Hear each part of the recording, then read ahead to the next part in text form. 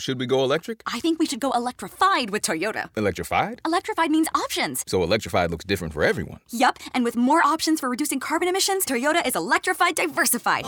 Learn more about our Beyond Zero vision for the future at toyota.com/Beyond Zero. Autumn presents Return the National Parks to the Tribes. Written by David Treuer. 1. The end result of dirty business. In 1851, members of a California state militia called the Mariposa Battalion became the first white men to lay eyes on Yosemite Valley. The group was largely made up of miners. They had been scouring the western slopes of the Sierra when they happened upon the granite valley that native peoples had long referred to as the place of a gaping mouth. Lafayette Bonnell, a physician attached to the militia, found himself awestruck. "None but those who have visited this most wonderful valley can even imagine the feelings with which I looked upon the view," he later wrote. "A peculiar exalted sensation seemed to fill my whole being, and I found my eyes in tears." Many of those who have followed in Bunnell's footsteps over the past 170 years, walking alongside the Merced River or gazing upon the God Rock of El Capitan, have been similarly struck by the sense that they were in the presence of the divine. The Mariposa Battalion had come to Yosemite to kill Indians. Yosemite's Miwok tribes, like many of California's native peoples, were obstructing a frenzy of extraction brought on by the gold rush. And whatever Bunnell's fine sentiments about nature, he made his contempt for these overgrown, vicious children plain. "Any attempt to govern or civilize them without the power to compel obedience will be looked upon by barbarians with derision. The savage is naturally vain, cruel, and arrogant. He boasts of his murders and robberies, and the tortures of his victims very much in the same manner that he recounts his deeds of valor in battle." When the roughly 200 men of the Mariposa Battalion marched into Yosemite, armed with rifles, they did not find the Miwok eager for battle.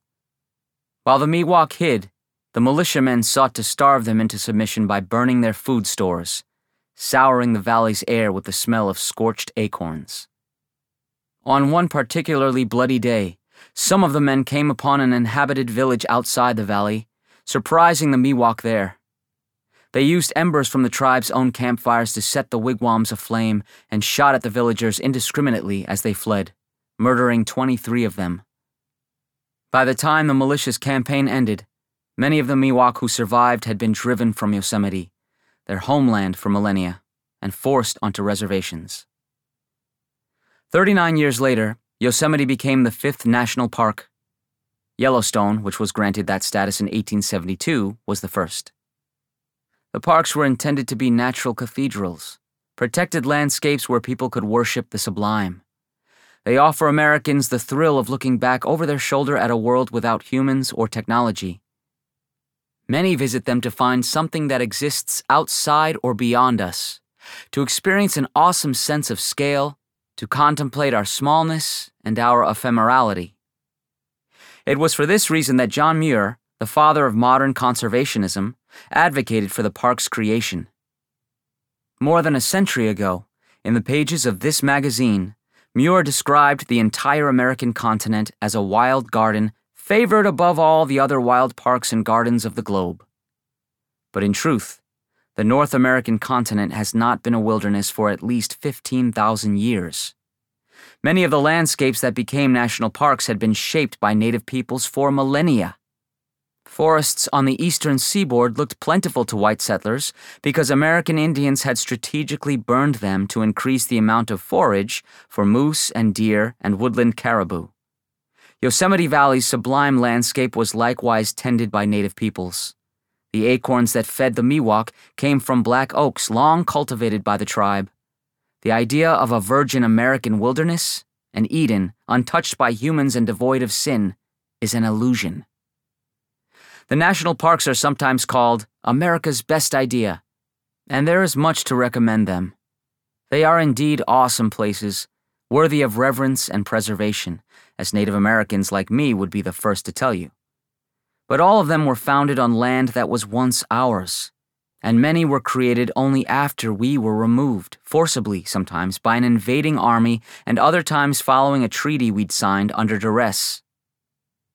When describing the simultaneous creation of the parks and Native American reservations, the Oglala Lakota spiritual leader Black Elk noted darkly that the United States made little islands for us and other little islands for the four-leggeds, and always these islands are becoming smaller. Many of the negotiations that enabled the creation of these islands took place in English, to the disadvantage of the tribes. When the tribes faced annihilation or had been weakened by disease or starvation, to the disadvantage of the tribes, or with bad faith on the part of the government, to the disadvantage of the tribes. The treaties that resulted, according to the U.S. Constitution, are the supreme law of the land. Yet even despite their cruel terms, few were honored. Native American claims and rights were ignored or chipped away. The American story of the Indian is one of staggering loss.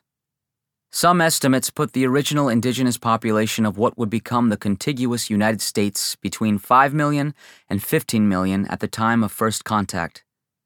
By 1890, around the time America began creating national parks in earnest, roughly 250,000 Native people were still alive.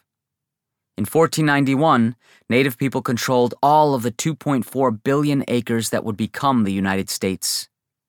Now we control about 56 million acres, or roughly 2%. And yet we remain, and some of us have stayed stubbornly near the parks, preserving our attachment to them. Grand Canyon National Park encloses much of the Havasupai tribe and its reservation. Pipe Spring National Monument sits entirely inside the 120,000-acre Kaibab Paiute Indian Reservation in northern Arizona. Many other parks neighbor Native communities. But while the parks may be near us and of us, they are not ours. We live in a time of historical reconsideration as more and more people recognize that the sins of the past still haunt the present. For Native Americans, there can be no better remedy for the theft of land than land. And for us, no lands are as spiritually significant as the national parks. They should be returned to us. Indians should tend and protect and preserve these favored gardens again. In July 2020, I conducted something of a barnstorming tour. I wanted to look with fresh eyes at the park system, to imagine a new future for it. I had planned on visiting all sorts of places: the Grand Canyon, Yosemite, Great Smoky Mountains National Park. But the coronavirus pandemic intervened. Some parks closed completely, while others, like Yellowstone, closed campgrounds, cultural centers, and museums. In the end, I drove from Minnesota through North Dakota, Montana, Wyoming, Idaho, and Oregon, and down the spine of California. Then I turned around and drove back. I visited Theodore Roosevelt National Park, Little Bighorn Battlefield, Yellowstone, Grand Teton, Mount Hood National Forest, Kings Canyon, Death Valley, and Joshua Tree. The roads were quieter than usual, though the skies were sometimes hazy as the West Coast burst into flames. I slept in campgrounds, in my tent in the backyards of friends, and, rarely, in a hotel or motor lodge. I cooked on the trunk of my car and on picnic tables, under the blazing sun and in torrential rain. I fought off raccoons and squirrels. More than any other place I visited, Yellowstone seemed to contain the multitudes of America. There, I saw elk and bison. I saw enough recreational vehicles to house a good portion of this country's homeless. I saw lake water, river water, black water, swamp water, and frothy waterfall water. I saw Tony Hawk being stopped by 2 park rangers after longboarding down the switchbacks above Mammoth Hot Springs, while an actual hawk circled above him. I saw Instagram models in tiny bikinis posing in front of indifferent bison. I saw biker gangs who seemed to really enjoy parks, and gangs of toddlers who don't seem to enjoy anything.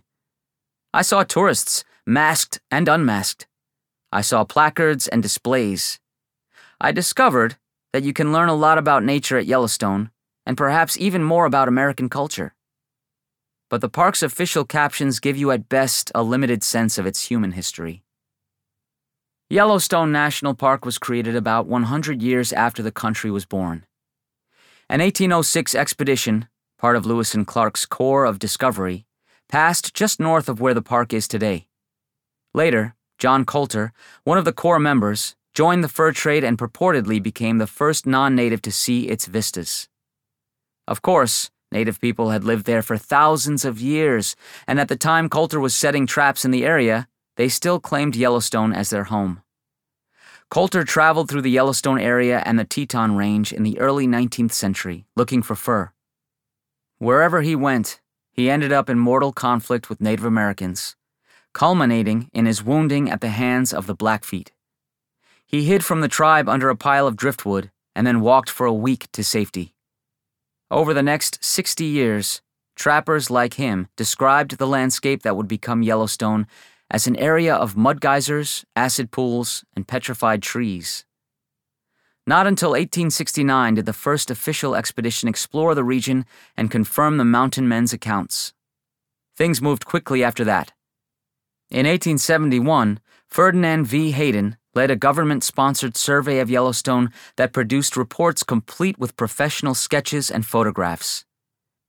Based on that report, President Ulysses S. Grant signed into law the Yellowstone Act of 1872, which created America's first landscape to be reserved and withdrawn from settlement, occupancy, or sale, and dedicated and set apart as a public park or pleasuring ground for the benefit and enjoyment of the people. Grant's declaration made trespassers of the Shoshone, Bannock, and other peoples who had called the parkland home for centuries. The tribes left with the understanding that they would retain hunting rights in the park, as guaranteed by an 1868 treaty. Before the century was out, however, the government had reneged on that promise.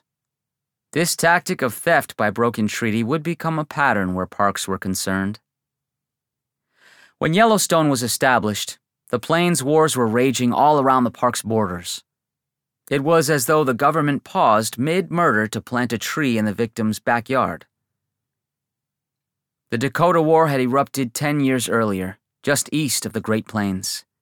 By the time it was over, dozens of Dakota had been hanged, and more than 1,600 women, children, and elders had been sent to a concentration camp at Fort Snelling. Eventually, all of the treaties between the Eastern Dakota and the U.S. government were abrogated and annulled. In 1864, on the plains' opposite edge, at Sand Creek in Colorado Territory, Colonel John Shivington massacred and mutilated as many as 500 Native Americans. In 1868, just 4 years before the creation of Yellowstone, Native Americans, led by Red Cloud, fought the U.S. government to a standstill, then forced concessions from the Americans at the treaty table, though these too were eventually unmade. War came to Yellowstone itself in 1877. Chief Joseph's band of Nez Perce had been shut out of their homeland in the Wallowa Valley and embarked on a 1,500-mile journey that would end just south of the Canadian border, where they would surrender to the U.S. Army. The Nez Perce did their best to avoid white people on their way, but they were attacked on the banks of the Big Hole River in August 1877 by soldiers in Colonel John Gibbons' command. Gibbons' men approached the camp on foot at dawn, killing a man during their advance. Then they began firing into the teepees of the sleeping Nez Perce, killing men, women, and children. The Nez Perce counterattacked. Their warriors kept Gibbons' soldiers pinned down while the others escaped. Although they defended themselves well, they lost at least 60 people. Reeling from these deaths, the Nez Perce passed into Yellowstone, where they ran into tourists from Raidersburg, Montana, enjoying the pleasuring ground created at the expense of Indians. The Nez Perce briefly held the tourists hostage and then released them, but went on to kill 2 tourists in the park later in the month. Moving east through the park, the tribe forded the Yellowstone River at a place still known as the Nez Perce Ford. Around the time they crossed the river, an elderly woman peeled away from the main column and stayed at an area known as Mud Volcano. She sat on a bison robe near a geyser and sang. When a U.S. scout approached her, she closed her eyes. She seemed rather disappointed, John W. Reddington, the scout, wrote, when instead of shooting her, I refilled her water bottle.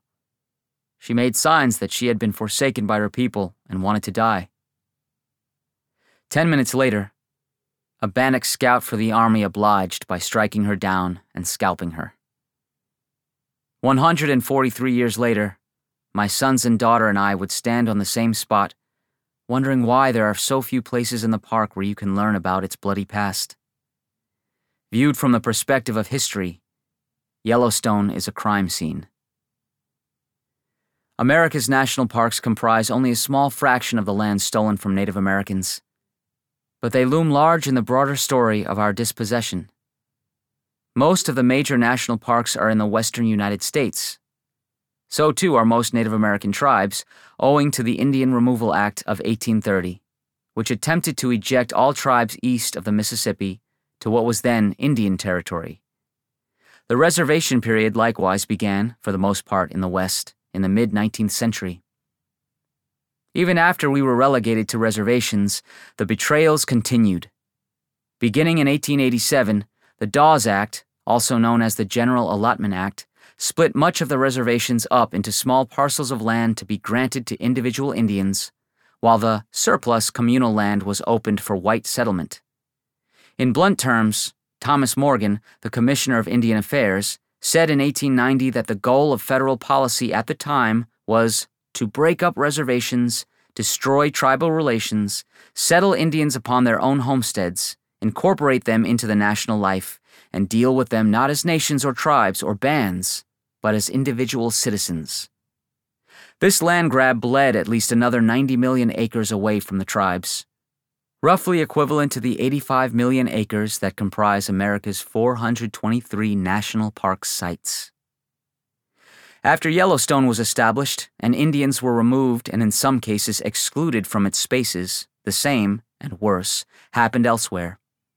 The Blackfeet, living in 3 bands in northwestern Montana and southern Alberta, had long thought of the Rockies as their spiritual and physical homeland. They wouldn't have dreamt of seating it at the treaty table. But in the 1880s and 90s, they were forced to negotiate with the U.S. government. Weakened by a string of epidemics, seasons of starvation, and insatiable Americans bent on opening up their homelands to timber and mineral extraction, the Blackfeet had to make concession after concession. Some years, they had to give up land just to secure enough resources to last through the next winter. Not long after a harsh winter that killed as many as 600 Blackfeet, the tribe signed away land that would become Glacier National Park. The deal was brokered by George Bird Grinnell, the naturalist founder of the Audubon Society of New York. Grinnell had joined George Armstrong Custer on his expedition into the Black Hills in 1874 in search of gold. The trip was in direct violation of the treaty guaranteeing that the Black Hills would remain in native control. Grinnell was often called a friend of the Indian, but he once wrote that natives have the mind of a child and the body of an adult. In 1911, a year after Congress approved the creation of Glacier, Montana ceded jurisdiction of the park to the U.S. government. So many of the parks owe their existence to heists like these. Apostle Island's National Lakeshore in Wisconsin was created out of Ojibwe homelands. The Havasupai lost much of their land when Grand Canyon National Park was established. The creation of Olympic National Park in Washington prevented Quinault tribal members from exercising their treaty rights within its boundaries. And Everglades National Park was created on Seminole land that the tribe depended on for food. The list goes on. I set out on my trip through America's national parks from my home at Leech Lake Reservation in Minnesota on the southern fringe of the North American boreal forest. This forest is one of the largest stretches of woodland in the world. It spreads from the Aleutian Islands all the way to Newfoundland and from near the southern edge of Hudson Bay to northern Minnesota, Wisconsin, and Michigan. As I headed west for Theodore Roosevelt National Park in North Dakota, the taiga gave way to grasslands and oak savanna near Detroit Lakes, Minnesota. By the time I crossed the Red River, I had left the forest behind altogether. I felt the land dip, and looking west, I thought I could make out the horizon where the Great Plains begin. As a boy, I would accompany my father on business trips through some of these same landscapes. In the car, he would narrate the history of our region, mostly without much emotional inflection. Chief Little Crow fled this way to escape the military after the Dakota War in 1862. We would pass many small towns, Hawley, Valley City, Medina, Steele, that seemed pleasant enough, until my father ruined them for me. The calm and order of them, their small houses and neatly kept yards, the Protestant ethic reflected in their organization, all of it infuriates me, because every single one of those towns exists at our expense. Medora, North Dakota is the southern gateway to Theodore Roosevelt National Park.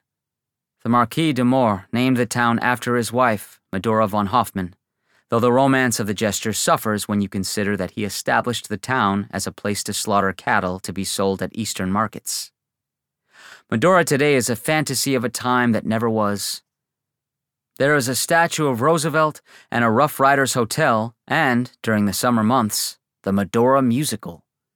The show's website really says it best when it promises, "The rootin' tootin'est boot scootin'est show in all the Midwest. There's no other show quite like it. It's an ode to patriotism, Theodore Roosevelt, and the great American West."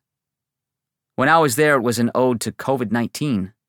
According to a clerk at the convenience store, one of the cast members was spreading the virus from the stage. I wanted to begin my journey at Theodore Roosevelt because no one embodies the tensions of the park system as it is currently constituted like the 26th president. Contained in the person of Roosevelt was a wild love for natural vistas and a propensity for violent imperialism, an overwhelming desire for freedom and a readiness to take it away from other people. Much of the park named after him exists on top of Mandan, Hidatsa, and Arikara MHA land. The MHA lost that land in 1851 with the signing of the first Treaty of Fort Laramie. Executive orders in 1870 and 1880 seized still more of the tribe's homeland. Roosevelt went to hunt bison in Dakota Territory in 1883. In 1884, when he was back home in New York, his wife gave birth to their daughter, Alice, but unbeknownst to her doctors, his wife had a kidney ailment and died on Valentine's Day that year. Teddy's mother died the same day in the same house. After drawing a large X in his diary, Roosevelt wrote, "The light has gone out of my life." He returned to the West and built a ranch outside Medora, intent on letting nature soothe him. He didn't last long out there, and the West never became his permanent home, but it left a mark on him, and he, in turn, left his mark on it. Roosevelt was familiar with Native Americans, having interacted with them when he was in Dakota Territory. "The most vicious cowboy has more moral principle than the average Indian," he would say in an 1886 speech, during which he also famously declared, "I don't go so far as to think that the only good Indians are the dead Indians, but I believe 9 out of every 10 are, and I shouldn't like to inquire too closely into the case of the 10th. Roosevelt's attitude toward Indians is manifest in his treatment of the Apache leader Geronimo. Born in 1829, Geronimo lived the first 3 decades of his life in the peace and security of his Apache homelands in what is now New Mexico and Arizona. In the second half of the 19th century, he rose to international fame for fighting the American and Mexican governments in an attempt to preserve his tribe's peace of the Southwest. In 1858, the year of Roosevelt's birth, Geronimo joined a large trading party that left the Mogollon Mountains and entered Mexico. While he was in town conducting business, his band was attacked and slaughtered at camp.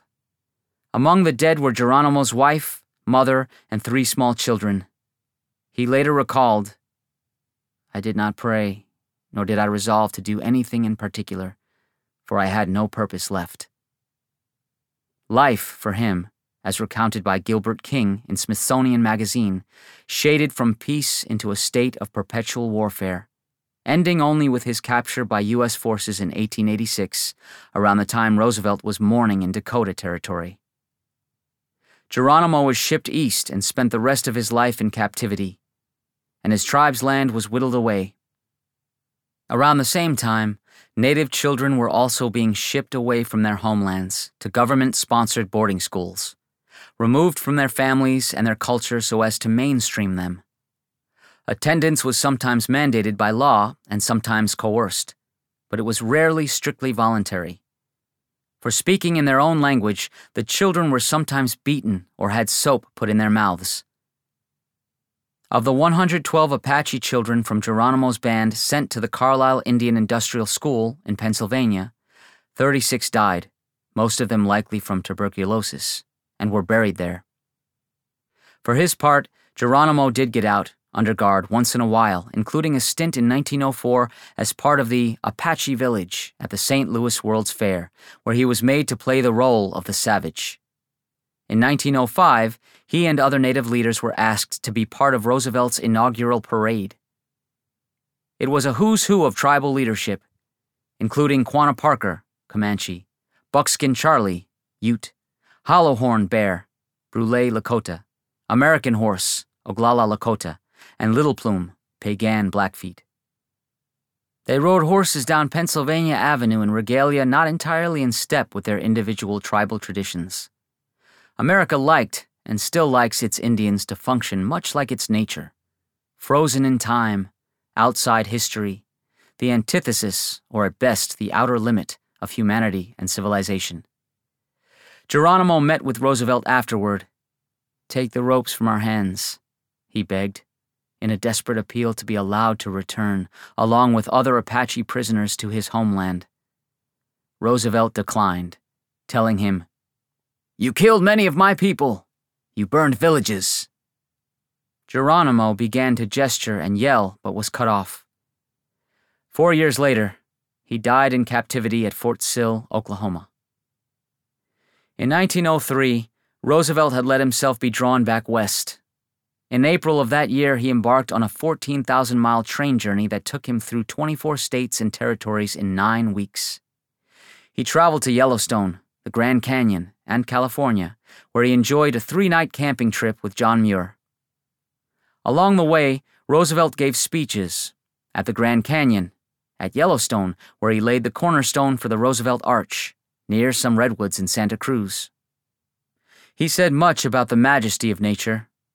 Regarding the Grand Canyon, "I want to ask you to do one thing in connection with it, in your own interest and in the interest of the country. To keep this great wonder of nature as it now is. I hope you will not have a building of any kind, not a summer cottage, a hotel, or anything else, to mar the wonderful grandeur, the sublimity, the great loneliness and beauty of the canyon." And Yellowstone. "The Yellowstone Park is something absolutely unique in the world, so far as I know. The scheme of its preservation is noteworthy in its essential democracy. This park was created and is now administered for the benefit and enjoyment of the people." Roosevelt translated his passions into policy. During his time in office, he created 150 national forests, 18 national monuments, 5 national parks, 4 national game preserves, and 51 bird reservations. Like Geronimo, Roosevelt came of age during a pivotal 50-year stretch when the contiguous United States assumed its final dimensions. The last major armed conflict between a native tribe and the U.S. government ended at Wounded Knee Creek with the massacre of as many as 300 men, women, and children of Spotted Elk's band of Minikoju. The frontier was pushed all the way to the Pacific and then was no more, and America's truly wild space, land outside the embrace of civilization, was subsumed. The American West began with war, but concluded with parks. 2. The future of the tribes and the parks. The MHA Nation lives just north and a little east of Theodore Roosevelt National Park, but under drastically different circumstances than the people in and around Medora. Time and again, the MHA reservation was reduced by federal fiat and exploitative deals, from more than 12 million acres to less than 1 million. The dispossessions continued well into the 20th century. During construction of the Garrison Dam and Reservoir on the Missouri River in the 1940s and 50s, up to 80% of the reservation population was forced to relocate away from the fertile river bottoms that had given them life and defined them as a people for centuries. In the 1860s, long before the dam was built, the MHA had lived mostly at a place called Like a Fishhook Village, Royce Young Wolf, the collections manager at a new cultural center the MHA are building, told me. "It's all under the lake now, flooded out," she said. We were standing at Oxbow Overlook inside the park, looking down at the Little Missouri River as it wound lazily through acres of cottonwood and grassy clearings. "They were self-sufficient," she said. "Each village had its own garden. Many families had sacred bundle keepers." The dam was planned without any meaningful consultation of the MHA nation. After the Army Corps of Engineers threatened to confiscate the land it needed, citing eminent domain, the tribes had little choice but to come to the negotiating table and eventually cede territory. By 1949, they had received settlements totaling only $12.6 million for the more than 150,000 acres that were taken. "They moved us from where water was plentiful to where there wasn't any," Young Wolf said. "Our river bottoms were the most fertile in the whole state. But when we were flooded, we were moved to areas where there's poor soil and no water, and we couldn't sustain large gardens. The tribe's rights to hunt, fish, graze, or otherwise use the land on the reservoir shoreline were denied." In recent years, the MHA have been in the grip of rapid, violent, and remunerative fracking enterprises. As I drove north from the park, I saw land bearing scars. Pipes, gas vents, and fracking pads dotting the hills. In 2014, the former tribal chair, Tex Hall, promised the tribes sovereignty by the barrel. And he wasn't wrong. The tribes are wealthier than they have been since before the first treaty of Fort Laramie. But by encouraging and facilitating oil extraction, they put themselves at odds with their own cultural legacy and connection to the land. Native American nations, such as the MHA, are in a difficult position. They have endured state-sponsored assaults on their families, communities, land, and ways of life.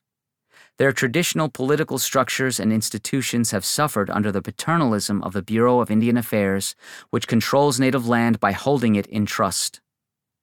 On one hand, we are sovereign nations with our own laws and law enforcement, courts, and municipal infrastructures, all derived from those rights that we have managed to retain. Contrary to popular myth, neither casinos nor the right to gamble were given to tribes as a kind of pity payment or as the recognition of a debt owed us. The casino industry is the modern expression of a civil right to gamble that we had before white people came along, a right we have retained and that was affirmed by the Supreme Court. On the other hand, without a strong tax base or much commerce, extractive industries, casino gambling, and tax-free cigarette sales are notable exceptions, we are dependent on federal support for education, healthcare, infrastructure, and our continued survival. We are, in the words of Chief Justice John Marshall, domestic dependent nations, and thus live in constant tension. The MHA have had their struggles with unemployment, substance abuse, a destructive marriage to the oil and gas industry, and intergenerational trauma inflicted by the U.S. government. But tribes are much more than the sum of their troubles. The MHA are also keenly protective of their heritage and culture. The cultural center they are constructing is a state-of-the-art facility in service to these ideals. The MHA Interpretive Center is on Army Corps of Engineers land because that land is near the river, which is so essential to MHA history. Delphine Baker, the director of the Interpretive Center, told me. She was instantly recognizable to me as a kind of fierce, no-nonsense native auntie. Government officials didn't want the tribes to own that land, she said matter-of-factly. The tribes now hold a lease instead, out of a concern that the tribes would take control of recreation rights and not allow non-tribal members to have access. The tribe never is interested in blocking access, but, that's a fear. The facility is gorgeous. Swooping embankments and curving walks mirror the rolling hills and grasslands of the MHA tribal area. Inside is a partial replica of an earth lodge, the traditional dwelling of the 3 tribes, and gallery space that tells the story of the MHA. The interpretive center will be the home for hundreds, if not thousands, of artifacts taken from the tribes over the years. And it will not be merely a show and tell kind of endeavor. The center will cultivate traditional plants on a rooftop garden. A cafe will serve traditional foods. There is a recording studio for preserving tribal languages and a research space where tribal members will be able to trace their lineage. For so many Native people who have been separated from their tribes because of federal meddling, reconnecting is an important service the center can provide. To call this an interpretive center isn't quite right. It is more like a cultural mothership. If you lose your culture, you lose your sovereignty and your tribe, Baker told me. And that's what we're fighting against. It is not the first such fight. During the early reservation period, a difficult and fractious time when the people at Like a Fishhook village were trying to figure out a new way of living, a splinter group wanted to hunt and garden in the old communal ways. So they left, relocating outside the reservation, about 120 miles upriver. That group became known as the Hushka, and they were led by Crowflies High and Bobtail Bull, Young Wolf told me. When they separated, they were taking a stand against assimilation and Christianity. They stayed away for over 20 years. They revived ceremonies and songs and dances. They preserved knowledge of local plants. While they were gone, Young Wolf said, the community at Like a Fishhook village suffered from being split apart into small plots of land. But the Hushka kept our traditions safe while they were away, and it's because of them we have many of our traditions today. In 1894, the government forced the Hushka back to the reservation. They were treated badly at first by many of the MHA members who had stayed behind, Young Wolf told me. They were looked at as backward and savage. But now, to be Hushka is to be connected to the land, to tradition, and to a spirit of resistance. The Hushka were saved by the land, and their return to it saved their tribe. The first park person I met on my trip was Grant Geiss, then the chief ranger at Theodore Roosevelt National Park. He has since retired. Geiss is tall and broad-shouldered, with a rugged face and large, strong hands. He'd been at the park since 1998, when he started as a seasonal employee. As soon as I hit Painted Canyon, I fell in love with it, he told me. And I've kind of been here ever since. Pretty much every person I talked with in the Park Service used the word love to describe the parks, the vistas, and their own roles as protectors of the land and its visitors. In my experience, that's not a word most government employees use when talking about their job. I asked Geiss about Teddy Roosevelt and his legacy. He was a firm believer in the land of many uses, but at the same time trying to save something for future generations, Geiss replied. It says something about his character when he was forward-thinking to that degree. He also acknowledged Roosevelt's imperfections and expressed support for cooperative relationships between parks and adjacent tribes. The personal failings of people like Roosevelt are still codified in American policy. A lack of access to land, and the lack of power that such access would confer, undergirds the social ills that affect many Native peoples. But, at least in some places, American attitudes are changing. And in the parks, policies are changing too, albeit slowly, and in piecemeal fashion. When I was a kid, and my parents took my 2 siblings and me on our first trip out west, in the early 80s, we stopped at Theodore Roosevelt, Custer Battlefield, now Little Bighorn, Yellowstone, and Grand Teton. Indians were barely mentioned on the signage, and I don't remember meeting any Native Rangers or even sensing that we existed as anything other than America's past tense.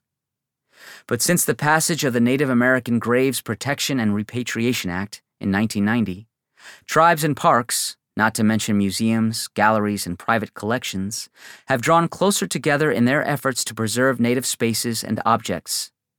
Many tribes now have historic preservation officers who work with the parks.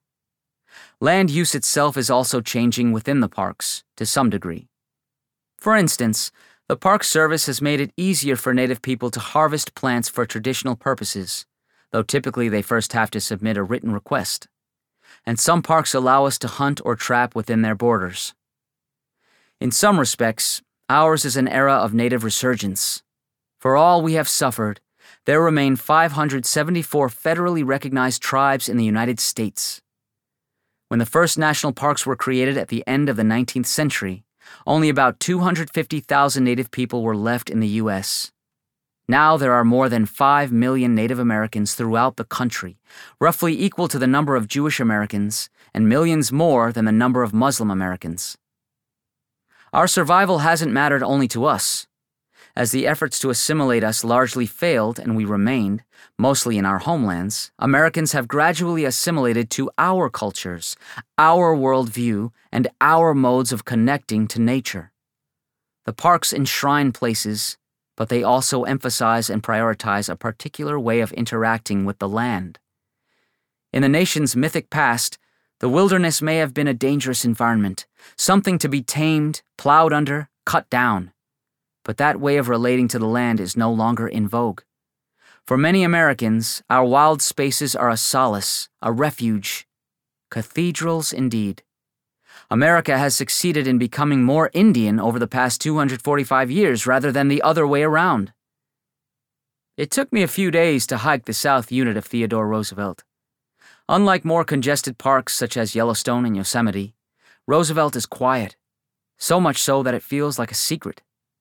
I started in high, red, dusty hills and descended through a series of washes and dry river bottoms. I keenly felt how far back in time I was traveling with each step.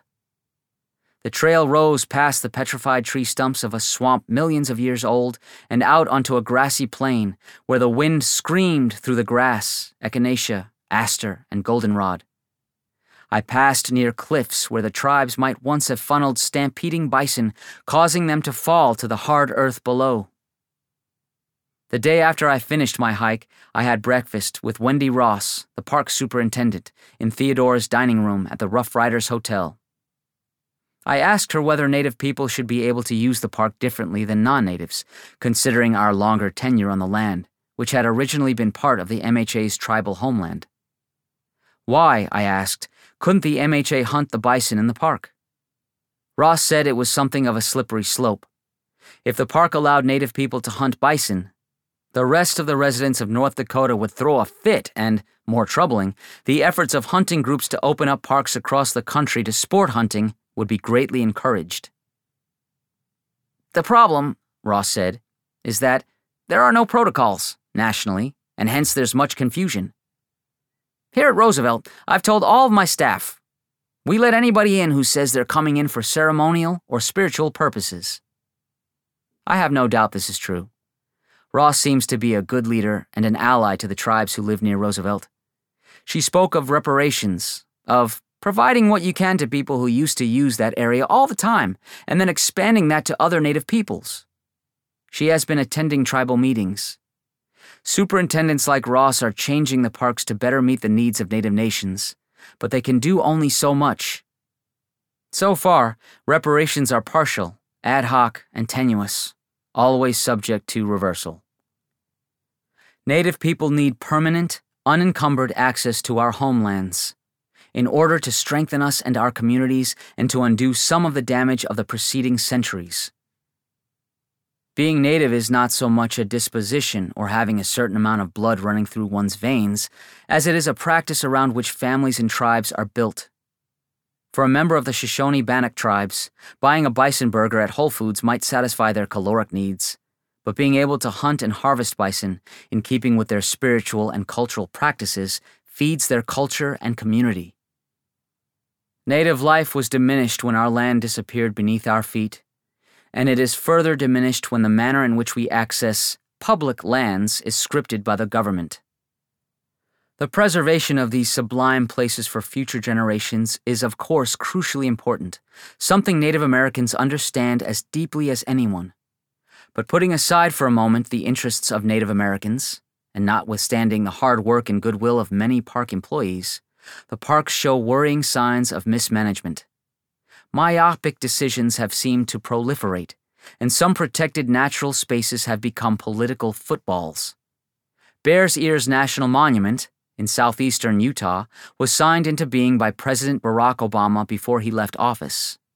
1 year later, President Donald Trump reduced Bears Ears by 85%, from 1.4 million acres to just over 200,000. This move left archaeological and sacred sites at the mercy of mining operations and motor vehicles. And while it is likely to be reversed by the Biden administration, possibly quite soon, it augurs poorly for the future. Although the Department of the Interior will soon benefit from the leadership of Deb Haaland, who recently became the first Native American cabinet secretary, it has typically lacked for innovation in recent years. As Jeff Rook, a director of the nonprofit Public Employees for Environmental Responsibility, has written, "Most parks merely Xerox forward old plans, adjusting as they go." Most of this is done without fresh thinking on conservation, development, and access. National parks are withering as a result of overcrowding, habitat loss, and what Rook calls a science deficit. Even as attendance has increased, park staff has been shrinking, as has the influence of scientists within the Park Service. Rook's assessment doesn't make the Park Service sound like a protective arm of a powerful government safeguarding its best idea. Parks, as they've existed for 149 years, have done a decent job of preserving the past. But it's not clear that today's model of care and custodianship best meets the needs of the land, Native people, or the general public. Nor is it clear that the current system will adequately ensure the park's future. That's something Indians are good at, pushing ahead while bringing the past along with us. We may be able to chart a better way forward. All 85 million acres of national park sites should be turned over to a consortium of federally recognized tribes in the United States. A few areas run by the National Park Service, such as the National Mall, would be accepted. The total acreage would not quite make up for the General Allotment Act, which robbed us of 90 million acres, but it would ensure that we have unfettered access to our tribal homelands, and it would restore dignity that was rightfully ours. To be entrusted with the stewardship of America's most precious landscapes would be a deeply meaningful form of restitution. Alongside the feelings of awe that Americans experience while contemplating the God Rock of Yosemite and other places like it, we could take inspiration in having done right by one another. Placing these lands under collective Native control would be good not just for natives, but for the parks as well. In addition to our deep and abiding reverence for wild spaces, tribes have a long history of administering to widely dispersed holdings and dealing with layers of bureaucracy. Many reservations are checkerboarded. Large parcels of reservation land are scattered and separated from one another, and much of the land within reservation boundaries is owned by a number of different interests: private, non-tribal citizens, corporations, states, the federal government, that tribal leadership balances and accommodates. Through hard practice, and in the face of centuries of legal, political, and physical struggle, Indian communities have become adept at the art of governance, and tribes have a hard-earned understanding of the ways in which land empowers the people it sustains. Transferring the parks to the tribes would protect them from partisan back and forth in Washington. And the transfer should be subject to binding covenants guaranteeing a standard of conservation that is at least as stringent as what the park system enforces today, so that the park's ecological health would be preserved and improved long into the future. The federal government should continue to offer some financial support for park maintenance in order to keep fees low for visitors, and the tribes would continue to allow universal access to the parks in perpetuity. Bikers and toddlers, Instagram models, and Tony Hawk, all would be welcome. We would govern these beautiful places for ourselves, but also for all Americans. There is precedent for this kind of transfer. The indigenous peoples of Australia and New Zealand now control some of those countries' most significant natural landmarks. For instance, Uluru, previously called Ayers Rock, was transferred to the Ananu decades ago. Thanks to legislation passed in 1976, nearly half of the Northern Territory of Australia has been returned to Aboriginal peoples. In 2017, New Zealand's Maori were granted a greater role in the conservation of the Whanganui River on New Zealand's North Island. The public is still free to visit as before, but the Maori now have more oversight of the use of the river. There is a precedent for this kind of transfer in America, too. In 1880, France began work on the Panama Canal, which the United States took over in 1904. Theodore Roosevelt, he keeps coming up, wanted to see it through, and so he worked out a deal with the Panamanian nationalists, whereby the U.S. would receive the canal in exchange for help overthrowing the Colombian government. But in 1977, President Jimmy Carter and General Omar Torrijos of Panama signed an agreement that outlined the transfer of control of the canal to Panama. The canal was jointly managed by the two countries until 1999, when control reverted fully and finally to Panama. It doesn't happen often, but the United States has given things back. In 1914, the historian Frederick Jackson Turner argued that American democracy was forged on the frontier. It was there that the uniquely American mixture of egalitarianism, self-reliance, and individualism commingled to form the nation and its character. American democracy, he said, was born of no theorist's dream. It came out of the American forest, and it gained new strength each time it touched a new frontier. Turner was almost right. It wasn't the frontier that made us as much as the land itself.